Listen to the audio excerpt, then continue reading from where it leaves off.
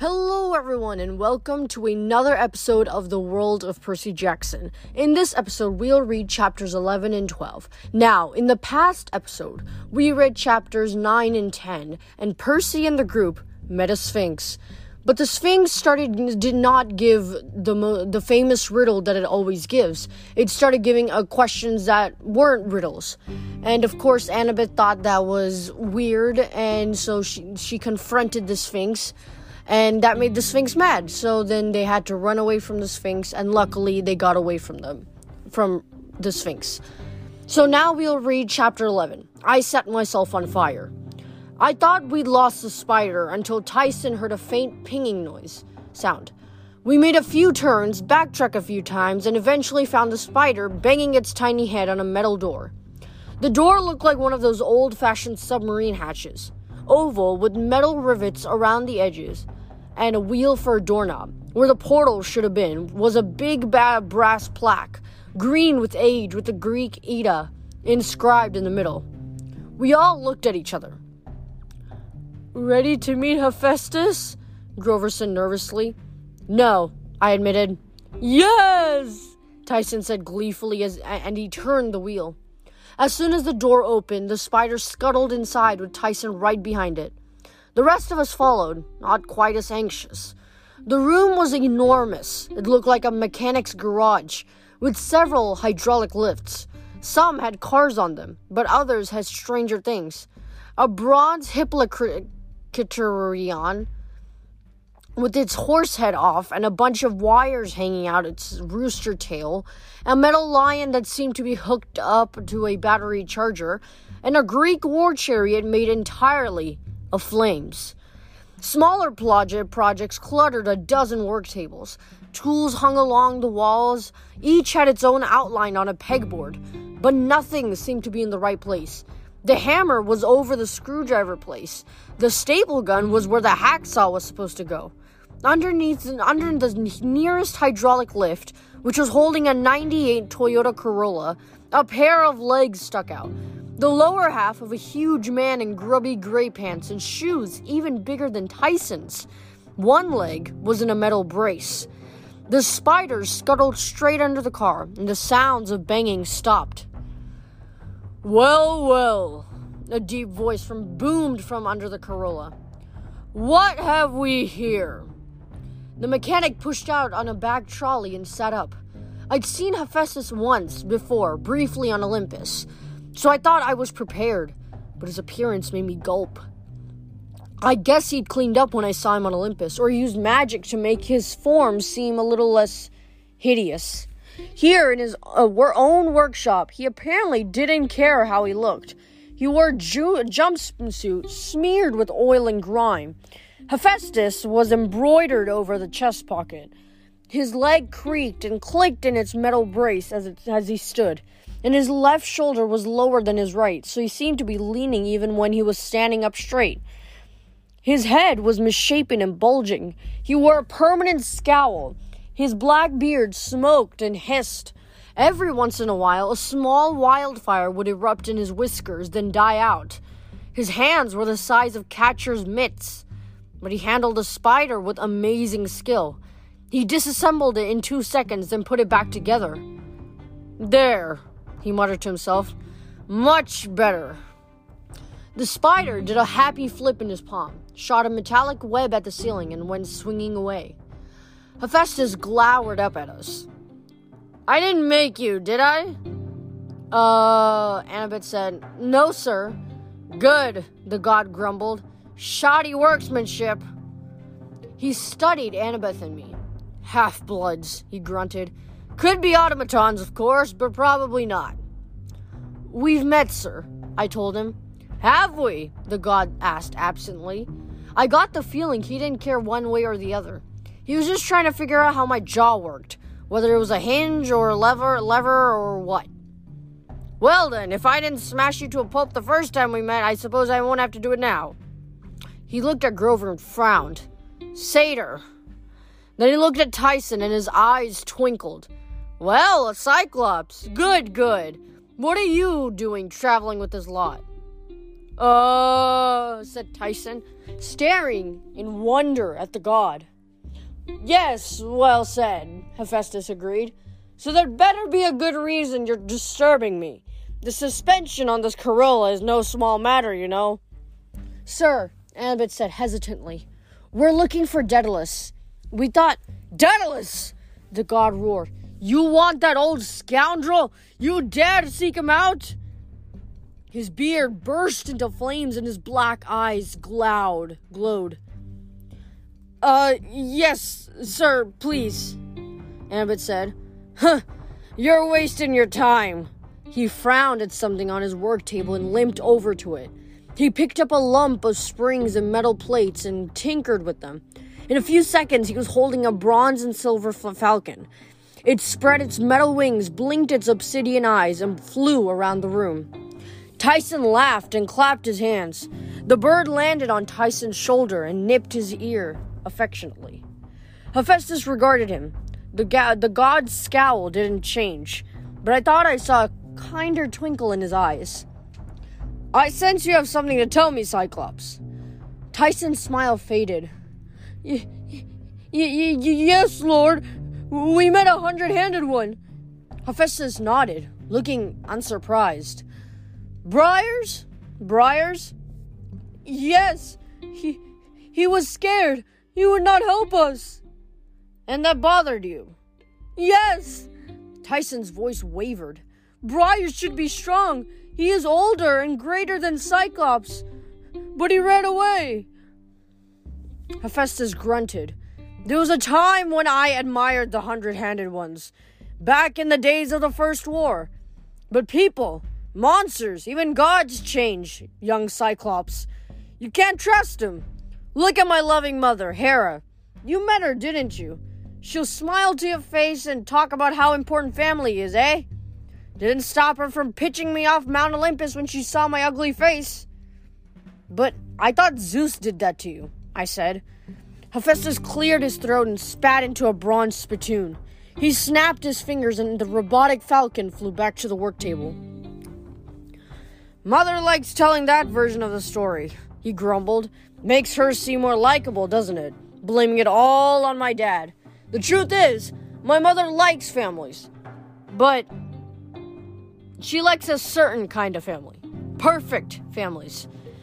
She took one look at me and, well, I don't fit the image, do I? He pulled a feather from the falcon's back, and the whole automaton fell apart.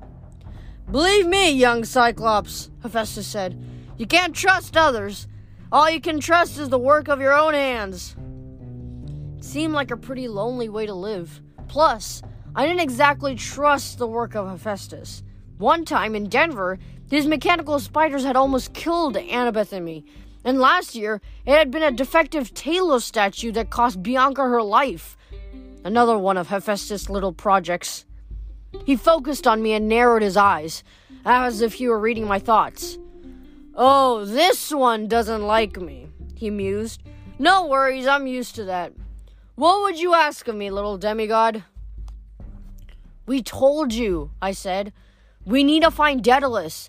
There's this guy Luke, and he's working for Kronos. He's trying to find a way to navigate the Labyrinth so that he can invade our camp. If we don't get to Daedalus first, and I told you, boy, looking for Daedalus is a waste of time. He won't help you. Why not? Hephaestus shrugged. Some of us get thrown off mountainsides. Some of us, the way we learn not to trust people is even more painful. Ask me for gold, or flaming sword, or magical steed. These I can grant you easily. But a way to Daedalus? That's an expensive favor. You know where he is then, Annabeth pressed. It isn't wise to go looking, girl. My mother says looking is the nature of wisdom. Hephaestus narrowed his eyes. Who's your mother then? Athena. Figures, he sighed. Fine goddess Athena. A shame she pledged never to marry. All right, Half-Blood. I can tell you what you want to know, but there's a price. I need a favor done. Name it, Annabeth said. Hephaestus actually laughed. A booming sound like a huge bellows took a stoking of fire.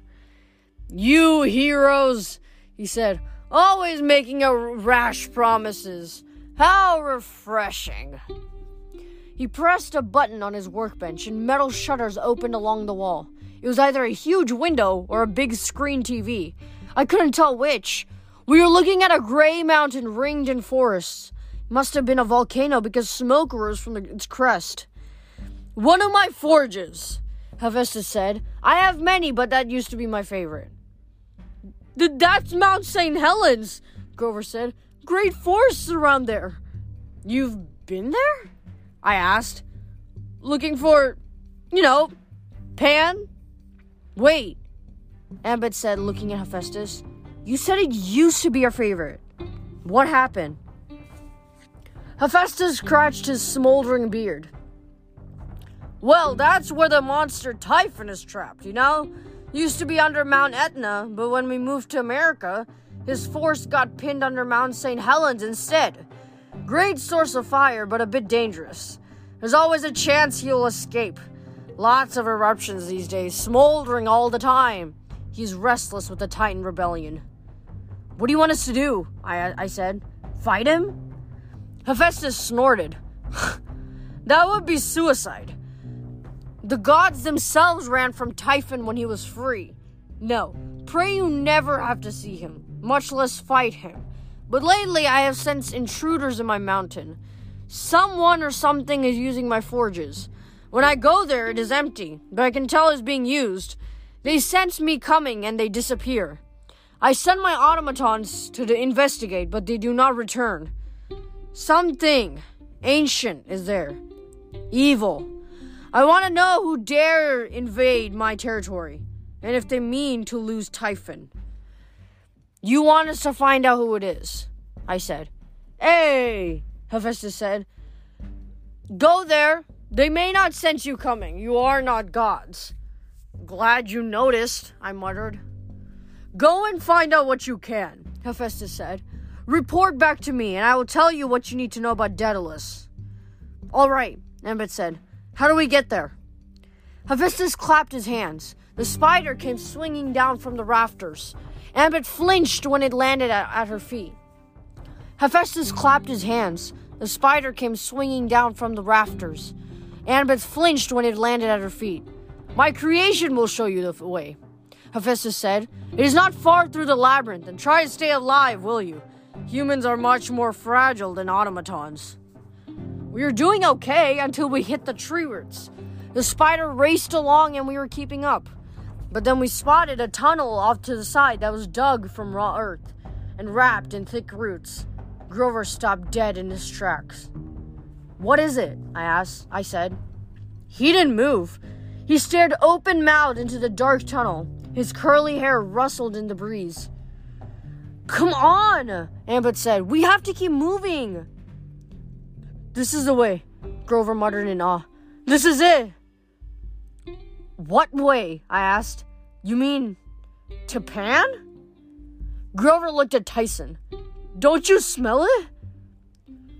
Dirt, Tyson said. And plants.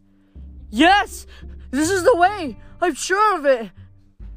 Up ahead, the spider was getting farther down the stone corridor.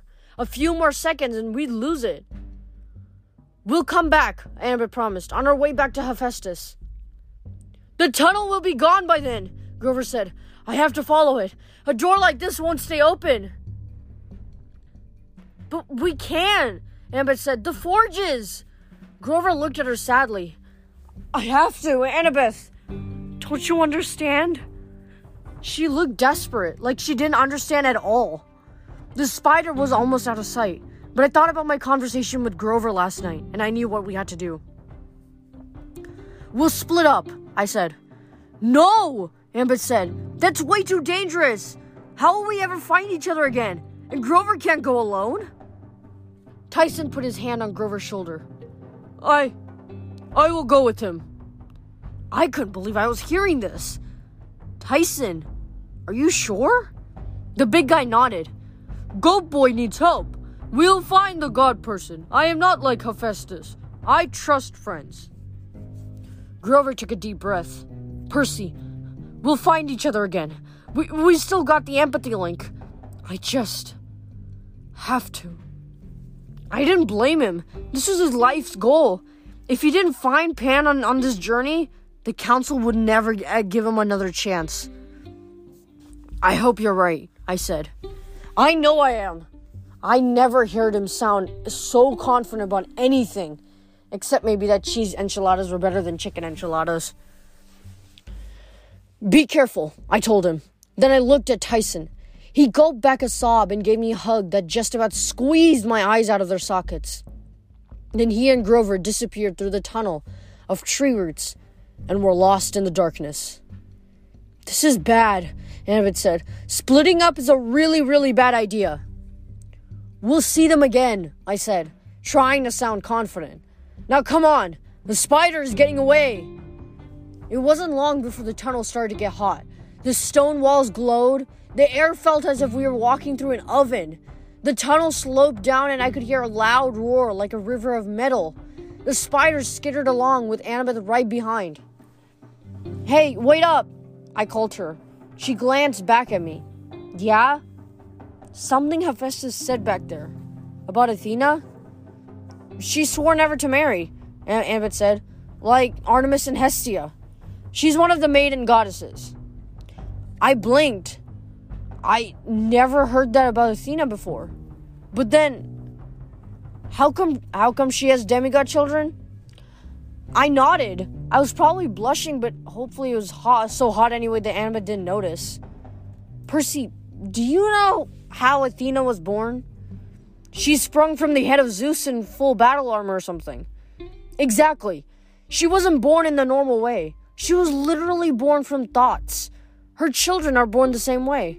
When Athena falls in love with a mortal man, it's purely intellectual. The way she loved Odysseus in the old stories, it's a meeting of minds. She would tell you that's the purest kind of love. So, your dad and Athena... So, you weren't... I was a brainchild, Annabeth said. Literally. Children of Athena are sprung from the divine thoughts of her mother and the mortal ingenuity of her father. We are supposed to be a gift. A blessing from Athena on the men she favors. But, Percy, the spider's getting away. Do you really want me to explain the exact details of how I was born? No, that's okay. She smirked. I thought not. And she ran ahead. I followed, but I wasn't sure I would ever look at Annabeth the same way again.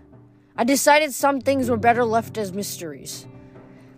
The roaring got louder. After another half mile or so, we emerged in a cavern the size of a Super Bowl stadium. Our spider escort stopped and curled into a ball. We had arrived at the forge of Hephaestus. There was no floor, just bubbling lava hundreds of feet below. We stood on a rock ridge that circled the cavern. A network of metal bridges spanned across it. At the center was a huge platform with all sorts of machines, cauldrons, forges, and the largest anvil I'd ever seen.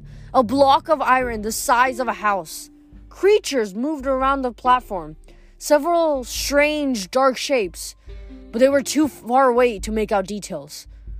We'll never be able to sneak up on them, I said. Amber picked up the metal spider and slipped it into her pocket. I can. Wait here. Hold it, I said, but before I could argue, she put on her Yankees cap and turned invisible. I didn't dare call after her, but I didn't like the idea of her approaching the forge on her own. If those things out there could sense a god coming, would Annabeth be safe?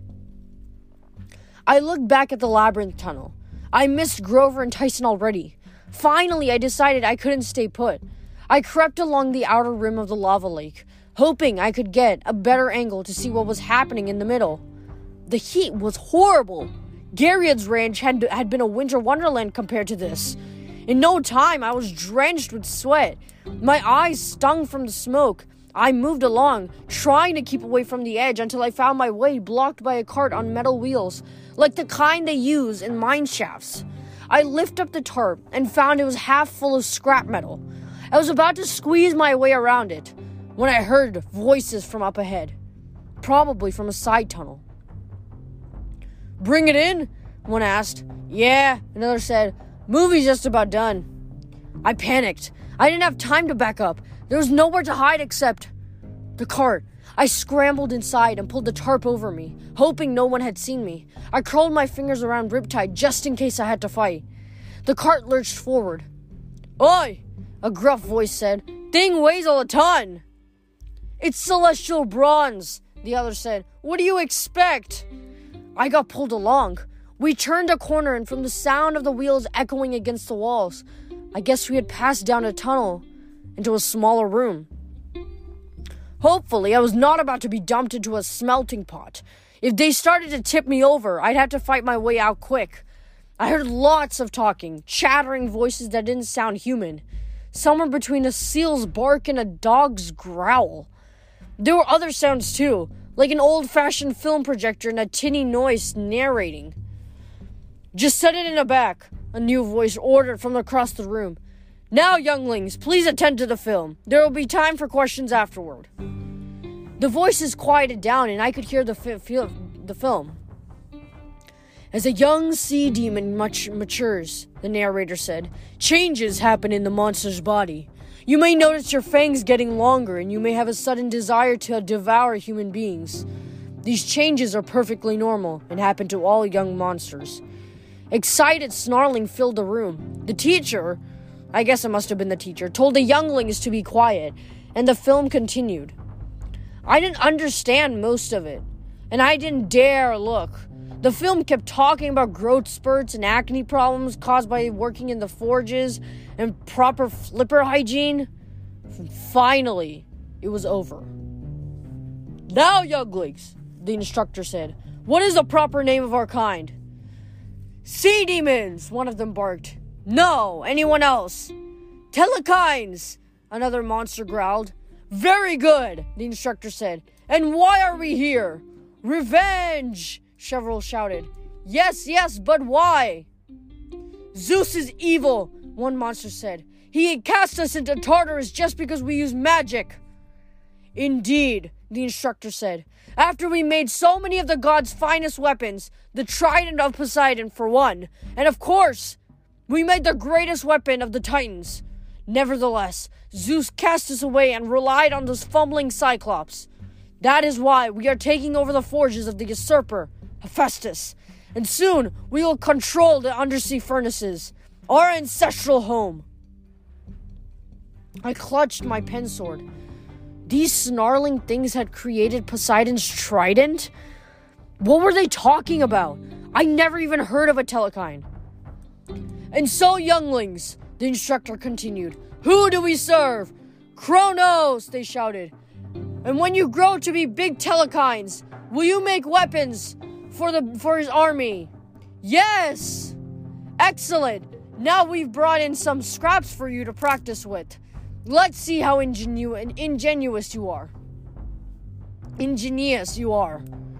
There was a rush of movement and excited voices coming toward the cart. I got ready to uncap Riptide. The tarp was thrown back. I jumped up, my bronze sword springing to life in my hands, and found myself facing a bunch of dogs. Well, their faces were dogs anyway, with black snouts, brown eyes, and pointy ears. Their bodies were sleek and black like sea mammals, with stubby legs that were half flipper, half foot, and human-like hands with sharp claws. If you blended together a kid, a Doberman Pinscher, and a sea lion, you'd get something like what I was looking at. "A demigod!" one snarled. "Eat it!" yelled another. But that's as far as they got before I slashed a wide arc with Riptide and vaporized the entire front row of monsters. "Back off!" I yelled at the rest, trying to sound fierce. Behind them stood their instructor, a 6-foot-tall telekine with Doberman fangs snarling at me. I did my best to stare him down. "New lesson, class," I announced. "Most monsters will vaporize when sliced with a celestial bronze sword. This change is perfectly normal and will happen to you right now if you don't back off." To my surprise, it worked. The monsters backed up, but there were at least 20 of them. My fear factor wasn't going to last long. I jumped out of the cart, yelled, "Class dismissed," and ran for the exit. The monsters charged after me, barking and growling. I hoped they couldn't run very fast with those stubby little legs and flippers. But they waddled along pretty quickly. Thank the gods there was a door on the tunnel leading out to the main cavern. I slammed it shut and turned the wheel handle to lock it, but I doubted it would keep them long. I didn't know what to do. Ambit was out here somewhere, invisible. Our chance for a subtle reconnaissance mission had just been blown.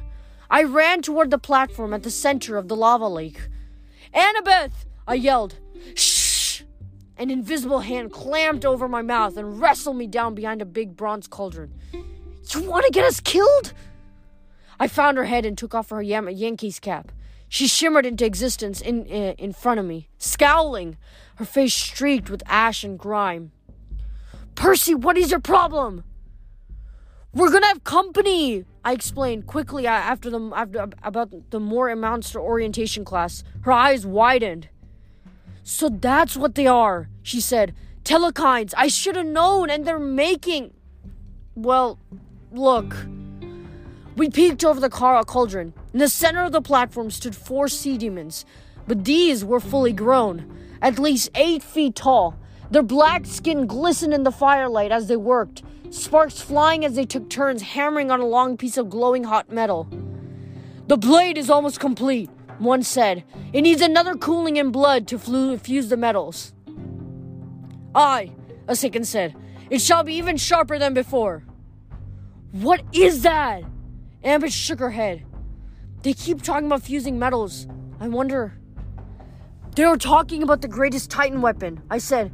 "And they said they made my father's trident." "The Telekines betrayed the gods," Ambit said. "They were practicing dark magic. I don't know what exactly, but Zeus banished them to Tartarus. With Kronos." She nodded. "We have to get out." No sooner had she said that than the door to the classroom exploded and the young Telekines came pouring in. They stumbled over each other, trying to figure out which way to charge. "Put your cap back on," I said. "Get out!" "What?" Annabeth shrieked. "No, I'm not leaving you." "I've got a plan. I'll distract him. You can use the metal spider. Maybe he'll lead you back to Hephaestus. You have to tell him what's going on." "But you'll be killed." "I'll be fine. Besides, we've got no choice." Ambit glared at me like she was going to punch me, and then she did something that surprised me even more. She kissed me. "Be careful, seaweed brain." She put on her hat and vanished. I probably would have sat there for the rest of the day, staring at the lava and trying to remember what my name was, but the sea demons jarred me back to reality. "There!" one yelled. The entire class of Telekines charged across the bridge toward me. I ran for the middle of the platform, surprising the 4 elder sea demons so much they dropped the red-hot blade. It was about 6 feet long and curved like a crescent moon. I'd seen a lot of terrifying things, but this unfinished whatever it was scared me even worse. The elder demons got over their surprise quickly. There were 4 ramps leading off the platform, and before I could dash in any direction, each of them had covered an exit. The tallest one snarled. "What do we have here? A son of Poseidon?" "Yes," another growled. "I can smell the sea in his blood." I raised Riptide. My heart was pounding. "Strike down one of us, demigod," the third demon said, "and the rest of us shall tear you to shreds. Your father betrayed us. He took our gift and said nothing as we were cast into the pit. We will see him sliced to pieces, he and all the other Olympians." I wish I had a plan. I wish I hadn't been lying to Annabeth. I'd wanted her get out safely, and I hoped she'd been sensible enough to do it. But now it was dawning at me that this might be the place I would die. No prophecies for me. I would get overrun in the heart of a volcano by a pack of dog-faced sea lion people. The young Telekines were at the platform now, too, snarling and waiting to see how their 4 elders would deal with me. I felt something burning against the side of my leg. The ice whistle in my pocket was getting colder. If I ever needed help, now was the time. But I hesitated. I didn't trust Quintus's gift. Before I could make up my mind, the tallest Telekine said, "Let us see how strong he is. Let us see how long it takes him to burn. He scooped some lava out of the nearest furnace. It set his fingers ablaze, but this didn't seem to bother him at all. The other elder Telkines did the same. The first one threw a glop of molten rock at me and set my pants on fire. 2 more splattered across my chest. I dropped my sword in sheer terror and swatted at my clothes. Fire was engulfing me. Strangely, it felt only warm at first, but it was getting hotter by the instant. Your father's nature protects you, one said. Makes you hard to burn, but not impossible, youngling. Not impossible. They threw more lava at me, and I remember screaming. My whole body was on fire. The pain was worse than anything I'd ever felt. I was being consumed. I crumpled to the metal floor and heard the sea demon children howling in delight. Then I remembered the voice of the river Naiad at the ranch. The water is within me. I needed the sea. I felt a tugging sensation in my gut, but I had nothing around to help me. Not a faucet or a river. Not even a petrified seashell this time. And besides, the last time I had unleashed my power at the stables, there'd been that scary moment when it had almost gotten away from me. I had no choice. I called to the sea. I reached inside and remembered the waves and the currents, the endless power of the ocean, and I let it loose in one horrible scream. Afterward, I could never describe what happened. An explosion, a tidal wave, a whirlwind of power simultaneously catching me up and blasting me downward into the lava. Fire and water collided, superheated steam, and I shot it upward from the heart of the volcano in a huge explosion. Just one piece of flotsam, thrown free by 1,000,000 pounds of pressure. The last thing I remember before losing consciousness was flying. Flying so high, Zeus would never have forgiven me, and then beginning to fall. Smoke and fire and water streaming from me. It was a comet hurtling toward the earth. And that is the end of chapter 11. We'll have to see what happens to Percy right after this break when we read chapter 12, I Take a Permanent Vacation.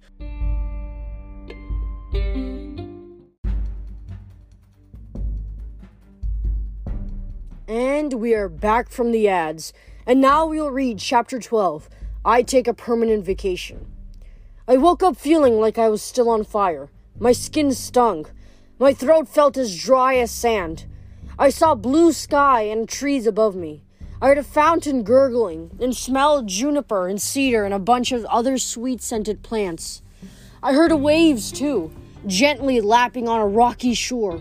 I wondered if I was dead, but I knew better. I'd been to the land of the dead, and there was no blue sky. I tried to sit up. My muscles felt like they were melting. Stay still, a girl's voice said. You're too weak to rise. She laid a cool cloth across my forehead. A bronze spoon hovered over me, and liquid was dribbled into my mouth. The drink soothed my throat and left a warm, chocolatey aftertaste. Nectar of the gods. Then the girl's face appeared above me. She had almond eyes and caramel-colored hair braided over one shoulder. She was 15? 16? It was hard to tell. She had one of those faces that just seemed timeless. She began singing and my pain dissolved. She was working magic. I could feel her music sinking into my skin, healing and repairing my burns. Who? I croaked. Shh, brave one, she said. Rest and heal. No harm will come to you here. I am Calypso. The next time I woke, I was in a cave. But as far as caves go, I've been in a lot worse. The ceiling glittered with different colored crystal formations. White and purple and green. Like I was inside one of those cut geodes you see in the souvenir shop. I was lying on a comfortable bed with feather pillows and white cotton sheets. The cave was divided into sections by white silk curtains. Against one wall stood a large room and a harp.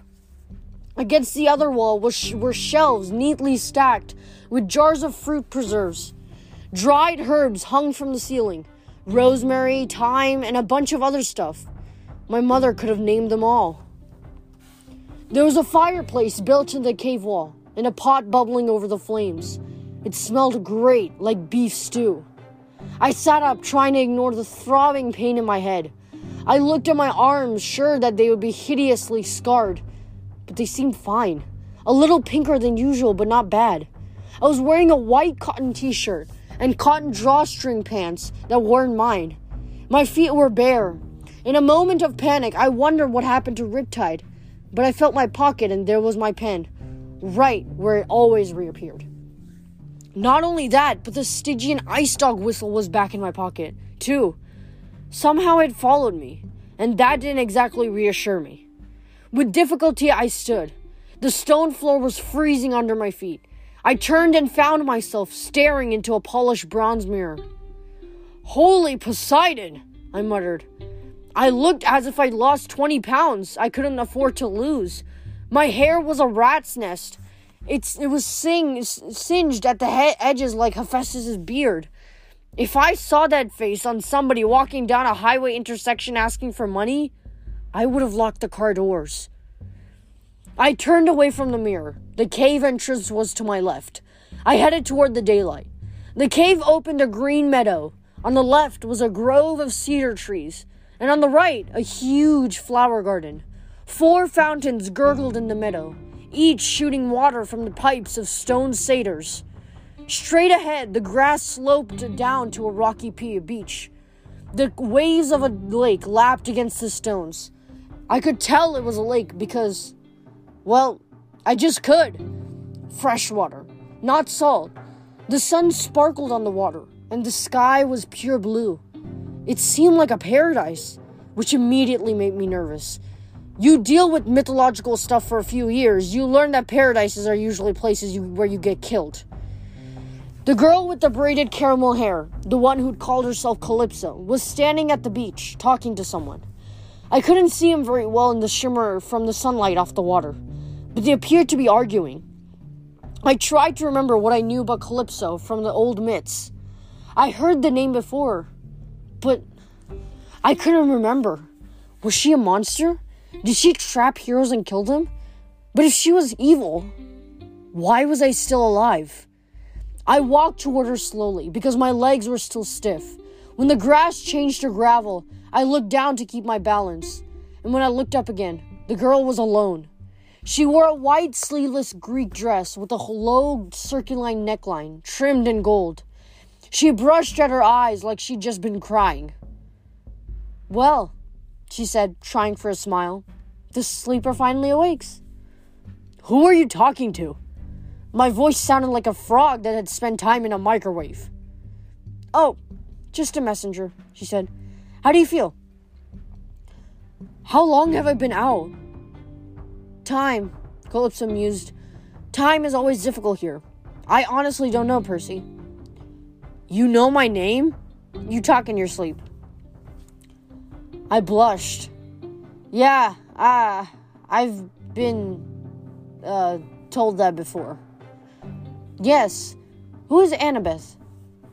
"Oh, a friend. We were together when... Wait, how did I get here? Where am I?" Calypso reached up and ran her fingers through my mangled hair. I stepped back nervously. "I'm sorry," she said. "I've just grown used to caring for you. As to how you got here, you fell from the sky. You landed in the water, just there." She pointed across the beach. "I do not know how you survived. The waters seemed to cushion your fall. As to where you are in Ogygia. You're in Ogygia." She pronounced it like Ogygia. "Is that near Mount St. Helens?" I asked, because my geography was pretty terrible. Calypso laughed. It was a small, restrained laugh, like she found me really funny but didn't want to embarrass me. She was cute when she laughed. "It isn't near anything, brave one," she said. "Ogygia is my phantom island. It exists by itself, anywhere and nowhere. You can heal here in safety. Never fear." "But my friends..." "Annabeth," she said. "And Grover and Tyson?" "Yes," I said. "I have to get back to them. They're in danger." She touched my face, and I didn't back away this time. "Rest first. You are no good to your friends until you heal." As soon as she said it, I realized how tired I was. You're not an evil sorceress, are you? She smiled coyly. Why would you think that? Well, I met Circe once, and she had a pretty nice island too, except she liked to turn men into guinea pigs. Calypso gave me a laugh again. I promise I will not turn you into a guinea pig. Or anything else. I am no evil sorceress, Calypso said, and I am not your enemy, brave one. Now rest. Your eyes are already closing. She was right. My knees buckled and I would have landed face first in the gravel if Calypso hadn't caught me.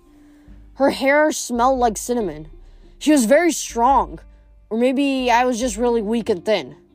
She walked me back to a cushioned bench by the fountain and helped me lie down. Rest, she ordered, and I fell asleep to the sound of the fountains and the smell of cinnamon and juniper. The next time I woke, it was night, but I wasn't sure if it was the same night or many nights later. I was in the bed in the cave, but I rose and wrapped a robe around myself and padded outside. The stars were brilliant, thousands of them, like you only see way out in the country. I could make all the constellations Annabeth had taught me. Capricorn, Pegasus, Sagittarius, and there, near the southern horizon, was a new constellation, the Huntress, a tribute to a friend of ours who had died last winter. Percy, what do you see? I brought my eyes back to Earth. However amazing the stars were, Calypso was twice as brilliant. I mean, I've seen the goddess of love herself, Aphrodite. And I would never say this out loud or she'd blast me to ashes. But for my money, Calypso was a lot more beautiful because she just seemed so natural. Like she wasn't trying to be beautiful and didn't even care about that. She just was. With her braided hair and white dress, she seemed to glow in the moonlight. She was holding a tiny plant in her hands. Its flowers were silver and delicate. I found myself staring at her face. I forgot. She laughed gently. Well, as long as you're up, you can help me plant these. She handed me a plant, which had a clump of dirt and roots at the base. The flowers glowed as I held them. Calypso picked up her gardening spade and directed me to the edge of the garden, where she began to dig. That's moonlace, Calypso explained. It can only be planted at night. I watched the silvery light flicker around the petals. What does it do? Do? Calypso mused. Doesn't really do anything, I suppose. It lives. It gives light. It provides beauty. Does it have to do anything else? I suppose not, I said. She took the plant, and our hands met. Her fingers were warm. She planted the moonlace and stepped back, surveying her work. I love my garden. It's awesome. I agreed. I mean, I wasn't exactly a gardening type, but Calypso had arbors covered with 6 different colors of roses, lattices filled with honeysuckle, rows of grapevine bursting with red and purple grapes that would have made Dionysus sit up and beg. Back home, I said, my mom always wanted a garden. Why did she not plant one? Well, we live in Manhattan, in an apartment. Manhattan? Apartment? I stared at her. You don't know what I'm talking about, do you? I fear not. I haven't left Ogygia in a long time. Well, Manhattan's a big city with not much gardening space. Calypso frowned. That is sad. Hermes visits from time to time. He tells me the world outside has changed greatly. I did not realize it changed so much you cannot have gardens. Why haven't you left your island? She looked down. It is my punishment. Why? What did you do? I? Nothing. But I'm afraid my father did a great deal. His name is Atlas. The name sent a shiver down my back. I had met the Titan Atlas last winter, and it had not been a happy time. He tried to kill pretty much everyone I cared about. Still, I said hesitantly, it's not fair to punish you for what your father's done. I knew another daughter of Atlas. Her name was Zoe. She was one of the bravest people I've ever met. Calypso studied for me for a long time. Her eyes were sad. "What is it?" I asked. Are you healed yet, my brave one? Do you think you'll be ready to leave soon?" "What?" I asked. "I don't know. I moved my legs. They were still stiff. I was already getting dizzy from standing up so long." "You want me to go?" Her voice broke. "I'll see you in the morning. Sleep well." She ran off toward the beach. I was too confused to do anything but watch until she disappeared in the dark. I don't know exactly how much time passed. Like Calypso said, it was hard to keep track on the island. I knew I should be leaving. At the very least, my friends would be worried. At worst, they could be in serious danger. I didn't even know if Annabeth had made it out of the volcano. I tried to use my empathy link with Grover several times, but I couldn't make contact. I hated not knowing if they were all right. On the other hand, I really was weak. I couldn't stand on my feet more than a few hours. Whatever I'd done in Mount St. Helens had drained me like nothing else I'd ever experienced.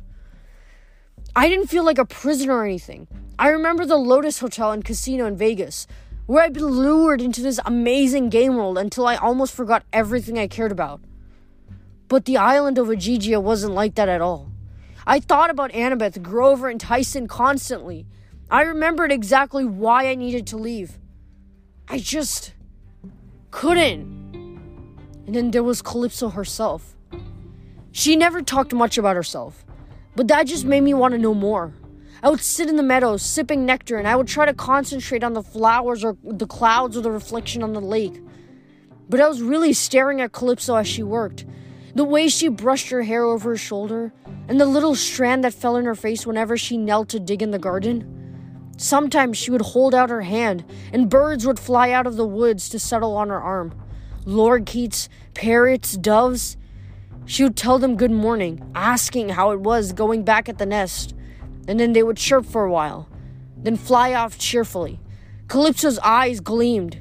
She would look at me and we'd share a smile, but almost immediately, she'd get that sad expression again and turn away. I didn't understand what was bothering her. One night, we were eating dinner together at the beach. Invisible servants had set up a table with beef stew and apple cider, which may not sound all that exciting, but that's because you haven't tasted it. I haven't even noticed the invisible servants when I first got to the island, but after a while, I became aware of the beds making themselves, meals cooking on their own, clothes being washed and folded by unseen hands. Anyway, Calypso and I were sitting at a dinner, and she looked beautiful in the candlelight. I was telling her about New York and Camp Half-Blood. And then I started telling her about the time Grover had eaten an apple while we were playing hacky sack with it. She laughed, showing off her amazing smile. Then our eyes met. Then she dropped her gaze. "There it is again," I said. "What?" "You keep pulling away like you're trying not to enjoy yourself." She kept her eyes on her glass of cider. "As I told you, Percy, I have been punished. Cursed, you might say." "How? Tell me, I want to help." "Don't say that. Please don't say that. Tell me what the punishment is." She covered her half-finished stew with a napkin, and immediately an invisible servant whisked the bowl away. "Percy, this island, Ogygia, is my home, my birthplace, but it is also my prison. I'm under house arrest, I guess you would call it. I will never visit this Manhattan of yours, or anywhere else. I am alone here. Because your father was Atlas." She nodded. "The gods do not trust their enemies, and rightly so. I should not complain. Some of the prisons are not nearly as nice as mine." "But that's not fair," I said. "Just because you're related doesn't mean you support him. This other daughter I knew, Zoe Nightshade, she fought against him. She wasn't imprisoned." "But Percy," Calypso said gently, "I did support him in the first war. He is my father." "What? But the Titans are evil." "Are they? All of them? All the time?" She pursed her lips. "Tell me, Percy, I have no wish to argue with you. But do you support the gods because they're good, or because they're your family?" I didn't answer. She had a point. Last winter, after Annabeth and I had saved Olympus, the gods had a debate about whether or not they should kill me. That hadn't been exactly good, but still, I felt like I supported them because Poseidon was my dad. Perhaps I was wrong in the war, Calypso said, and in fairness, the gods have treated me well. They visit me from time to time. They bring me word of the outside world. But they can leave, and I cannot. You don't have any friends? I asked. I mean, wouldn't anyone else live here with you? It's a nice place. A tear trickled down her cheek. I promised myself I wouldn't speak of this, but... She was interrupted by a rumbling sound somewhere on the lake. A glow appeared on the horizon. It got brighter and brighter until I could see a column of fire moving across the surface of the water, coming toward us. I stood and reached for my sword. What is that? Calypso sighed. A visitor. As the column of fire reached the beach, Calypso stood and bowed to it formally. The flames dissipated, and standing before us was a tall man in gray overalls and a metal leg brace, his beard and hair smoldering with fire. Lord Hephaestus, Calypso said, this is a rare honor. The fire god grunted. Calypso, beautiful as always. Would you excuse us, please, my dear? I need to have a word with our young Percy Jackson. Hephaestus sat down clumsily at the dinner table and ordered a Pepsi.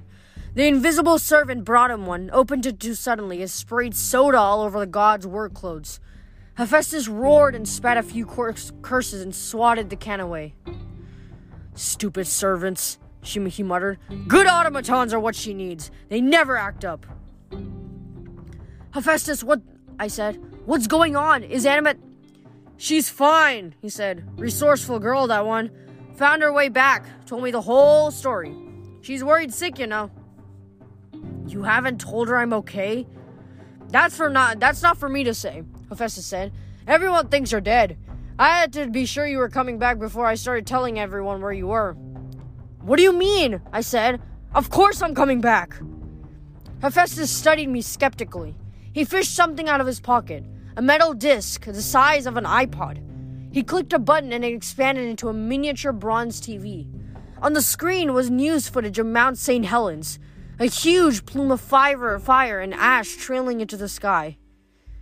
Still uncertain about further eruptions, the newscaster was saying, authorities have ordered the evacuation of almost 500,000 people as a precaution. Meanwhile, ash has fallen as far away as Lake Tahoe and Vancouver, and the entire Mount St. Helens area is close to traffic within a 100-mile radius. While no deaths have been reported, minor injuries and illnesses include. Hephaestus switched it off. You caused quite an explosion. I stared at the blank bronze screen. 500,000 evacuated? Injuries, illness, what had I done? The telekines were scattered, the god told me. Some vaporized, some got away, no doubt. I don't think they'll be using my forge anytime soon. On the other hand, neither will I. The explosion caused Typhon to stir in his sleep. We'll have to wait and see. I couldn't release him, could I? I mean, I'm not that powerful. The god grunted. Not that powerful, eh? Could have fooled me. You're the son of the Earthshaker, lad. You don't know your own strength. That's the last thing I wanted him to say. I hadn't been in control of myself in that mountain. I released so much energy, I'd almost vaporized myself, drained all the life out of me. Now I found out I nearly destroyed the Northwest U.S. and almost woken the most horrible monster ever imprisoned by the gods. Maybe I was too dangerous. Maybe it was safer for my friends to think I was dead. What about Tyson and Grover? Grover and Tyson, I asked. Hephaestus shook his head. No word, I'm afraid. I suppose the Labyrinth has them. So what am I supposed to do? Hephaestus winced. Don't ever ask an old cripple for advice, lad. But I'll tell you this. You've met my wife. Aphrodite. That's her. She's a tricky one, lad. Be careful of love. It'll twist your brain around and leave you thinking up is down and right is wrong. I thought about my meeting with Aphrodite in the back of a white Cadillac in the desert last winter. She told me she had taken a special interest in me, and she'd been making things hard for me in the romance department just because she liked me. Is this part of her plan? I asked. Did she land me here? Possibly. Hard to say with her. But if you decide to leave this place, and I don't say what's right or wrong, then I promised you an answer to your quest. I promised you the way to Daedalus. Well, now, here's the thing. It has nothing to do with Ariadne's string. Not really. Sure, the string works. That's what the Titan army will be after. But the best way through the maze? Theseus had the princess's help. And the princess was a regular mortal. Not a drop of god blood in her. But she was clever, and she could see, lad. She could see very clearly. So what I'm saying, I think you know how to navigate the maze. It finally sank in. Why hadn't I seen it before? Hera had been right. The answer was there all the time. Yeah, I said. Yeah, I know. Then you'll need to decide whether or not you're leaving. I wanted to say yes. Of course I would. But the words stuck in my throat. I found myself looking at the lake. And suddenly, the idea of leaving seemed very hard. Don't decide yet, Hephaestus advised. Wait until daybreak. Daybreak is a good time for decisions. Would Daedalus even help us? I asked. I mean, if he gives Luke a way to navigate the labyrinth, we're dead. I saw dreams about Daedalus killed his nephew. He turned bitter and angry and... It isn't easy being a brilliant inventor, Hephaestus rumbled. Always alone, always misunderstood. Easy to turn bitter, make horrible mistakes. People are more difficult to work with than machines. And when you break a person, it can't be fixed. Hephaestus brushed the last drops of Pepsi off his work clothes. Daedalus started well enough. He helped the Princess Ariadne and Theseus because he felt sorry for them. He tried to do a good deed, and everything in his life went bad because of it. Was that fair? The god shrugged. I don't know if Daedalus will help you, lad, but don't judge someone until you've stood at his forge and worked with his hammer, eh? Oh, I'll try. Hephaestus stood. Goodbye, lad. You did well destroying the Telekines. I'll always remember you for that. It sounded very final, that goodbye. Then he erupted into a column of flame. The fire moved over the water, heading back into the world outside. I worked along the beach for several hours. When I finally came back to the meadow, it was very late, maybe 4 or 5 in the morning, but Calypso was still in her garden, tending the flowers by starlight. Her moonlit lace glowed silver, and the other plants responded to the magic, glowing red and yellow and blue. He's ordered you to return, Calypso guessed. Well, not ordered. He gave me a choice. Her eyes met mine. I promised I would not offer. Offer what? For you to stay. Stay, I said. Like, forever? You'd be immortal on this island, she said quietly. You would never age or die. You could leave the fight to others, Percy Jackson. You could escape your prophecy. I stared at her, stunned. Just like that? She nodded. Just like that. But my friends... Calypso rose and took my hand. Her touch sent a warm current through my body. You asked about my curse, Percy. I did not want to tell you. The truth is, the gods send me companionship from time to time. Every 1,000 years or so, they allow a hero to wash up on my shores. Someone who needs my help. I tend to him and befriend him. But it is never random. The fates make sure that the sort of hero they send. Her voice trembled and she had to stop. I squeezed her hand tighter. What? What have I done to make you sad? They send a person who can never stay, she whispered. Who can never accept my offer of companionship for more than a little while. They send me a hero I can't help. Just the sort of person I can't help falling in love with. The night was quiet, except for the gurgle of the fountains and waves lapping on the shore. It took me a long time to realize what she was saying. Me? I asked. If you could see her face. She suppressed a smile. Through her eyes were still teary. Of course you. That's why you've been pulling away all this time? I tried very hard, but I can't help it. The fates are cruel. They sent you to me, my brave one, knowing that you would break my heart. But I'm just me. That is enough, Calypso promised. I told myself I would not even speak of this. I would let you go without even offering. But I can't. I suppose the fates knew that too. You could stay with me, Percy. I'm afraid this is the only way you can help me. I stared at the horizon. The first red streaks of dawn were lightening the sky. I could stay here forever, disappear from the earth. I could live with Calypso, with invisible servants tending to my every need. We could grow flowers in the garden and talk to songbirds and walk on the beach under perfect blue skies. No war, no prophecy, no more taking sides. I can't, I told her. She looked down sadly. I would never do anything to hurt you, I said, but my friends need me. I know how to help them now. I have to get back. She picked a flower from her garden, a sprig of silver moon lace. Its glow faded as the sunrise came up. Daybreak is a good time for decisions, Hephaestus had said. Calypso had tucked the flower into my t-shirt pocket. She stood on her tiptoes and kissed me on the forehead like a blessing. Then come to the beach, my hero, and we will send you on your way. The raft was a 10-foot square of logs lashed together with a pole for a mast and a simple white linen sail. It didn't look like it would be very seaworthy or lake-worthy. This will take you wherever you desire, Calypso promised. It is quite safe. I took her hand, but she let it slip out of mine.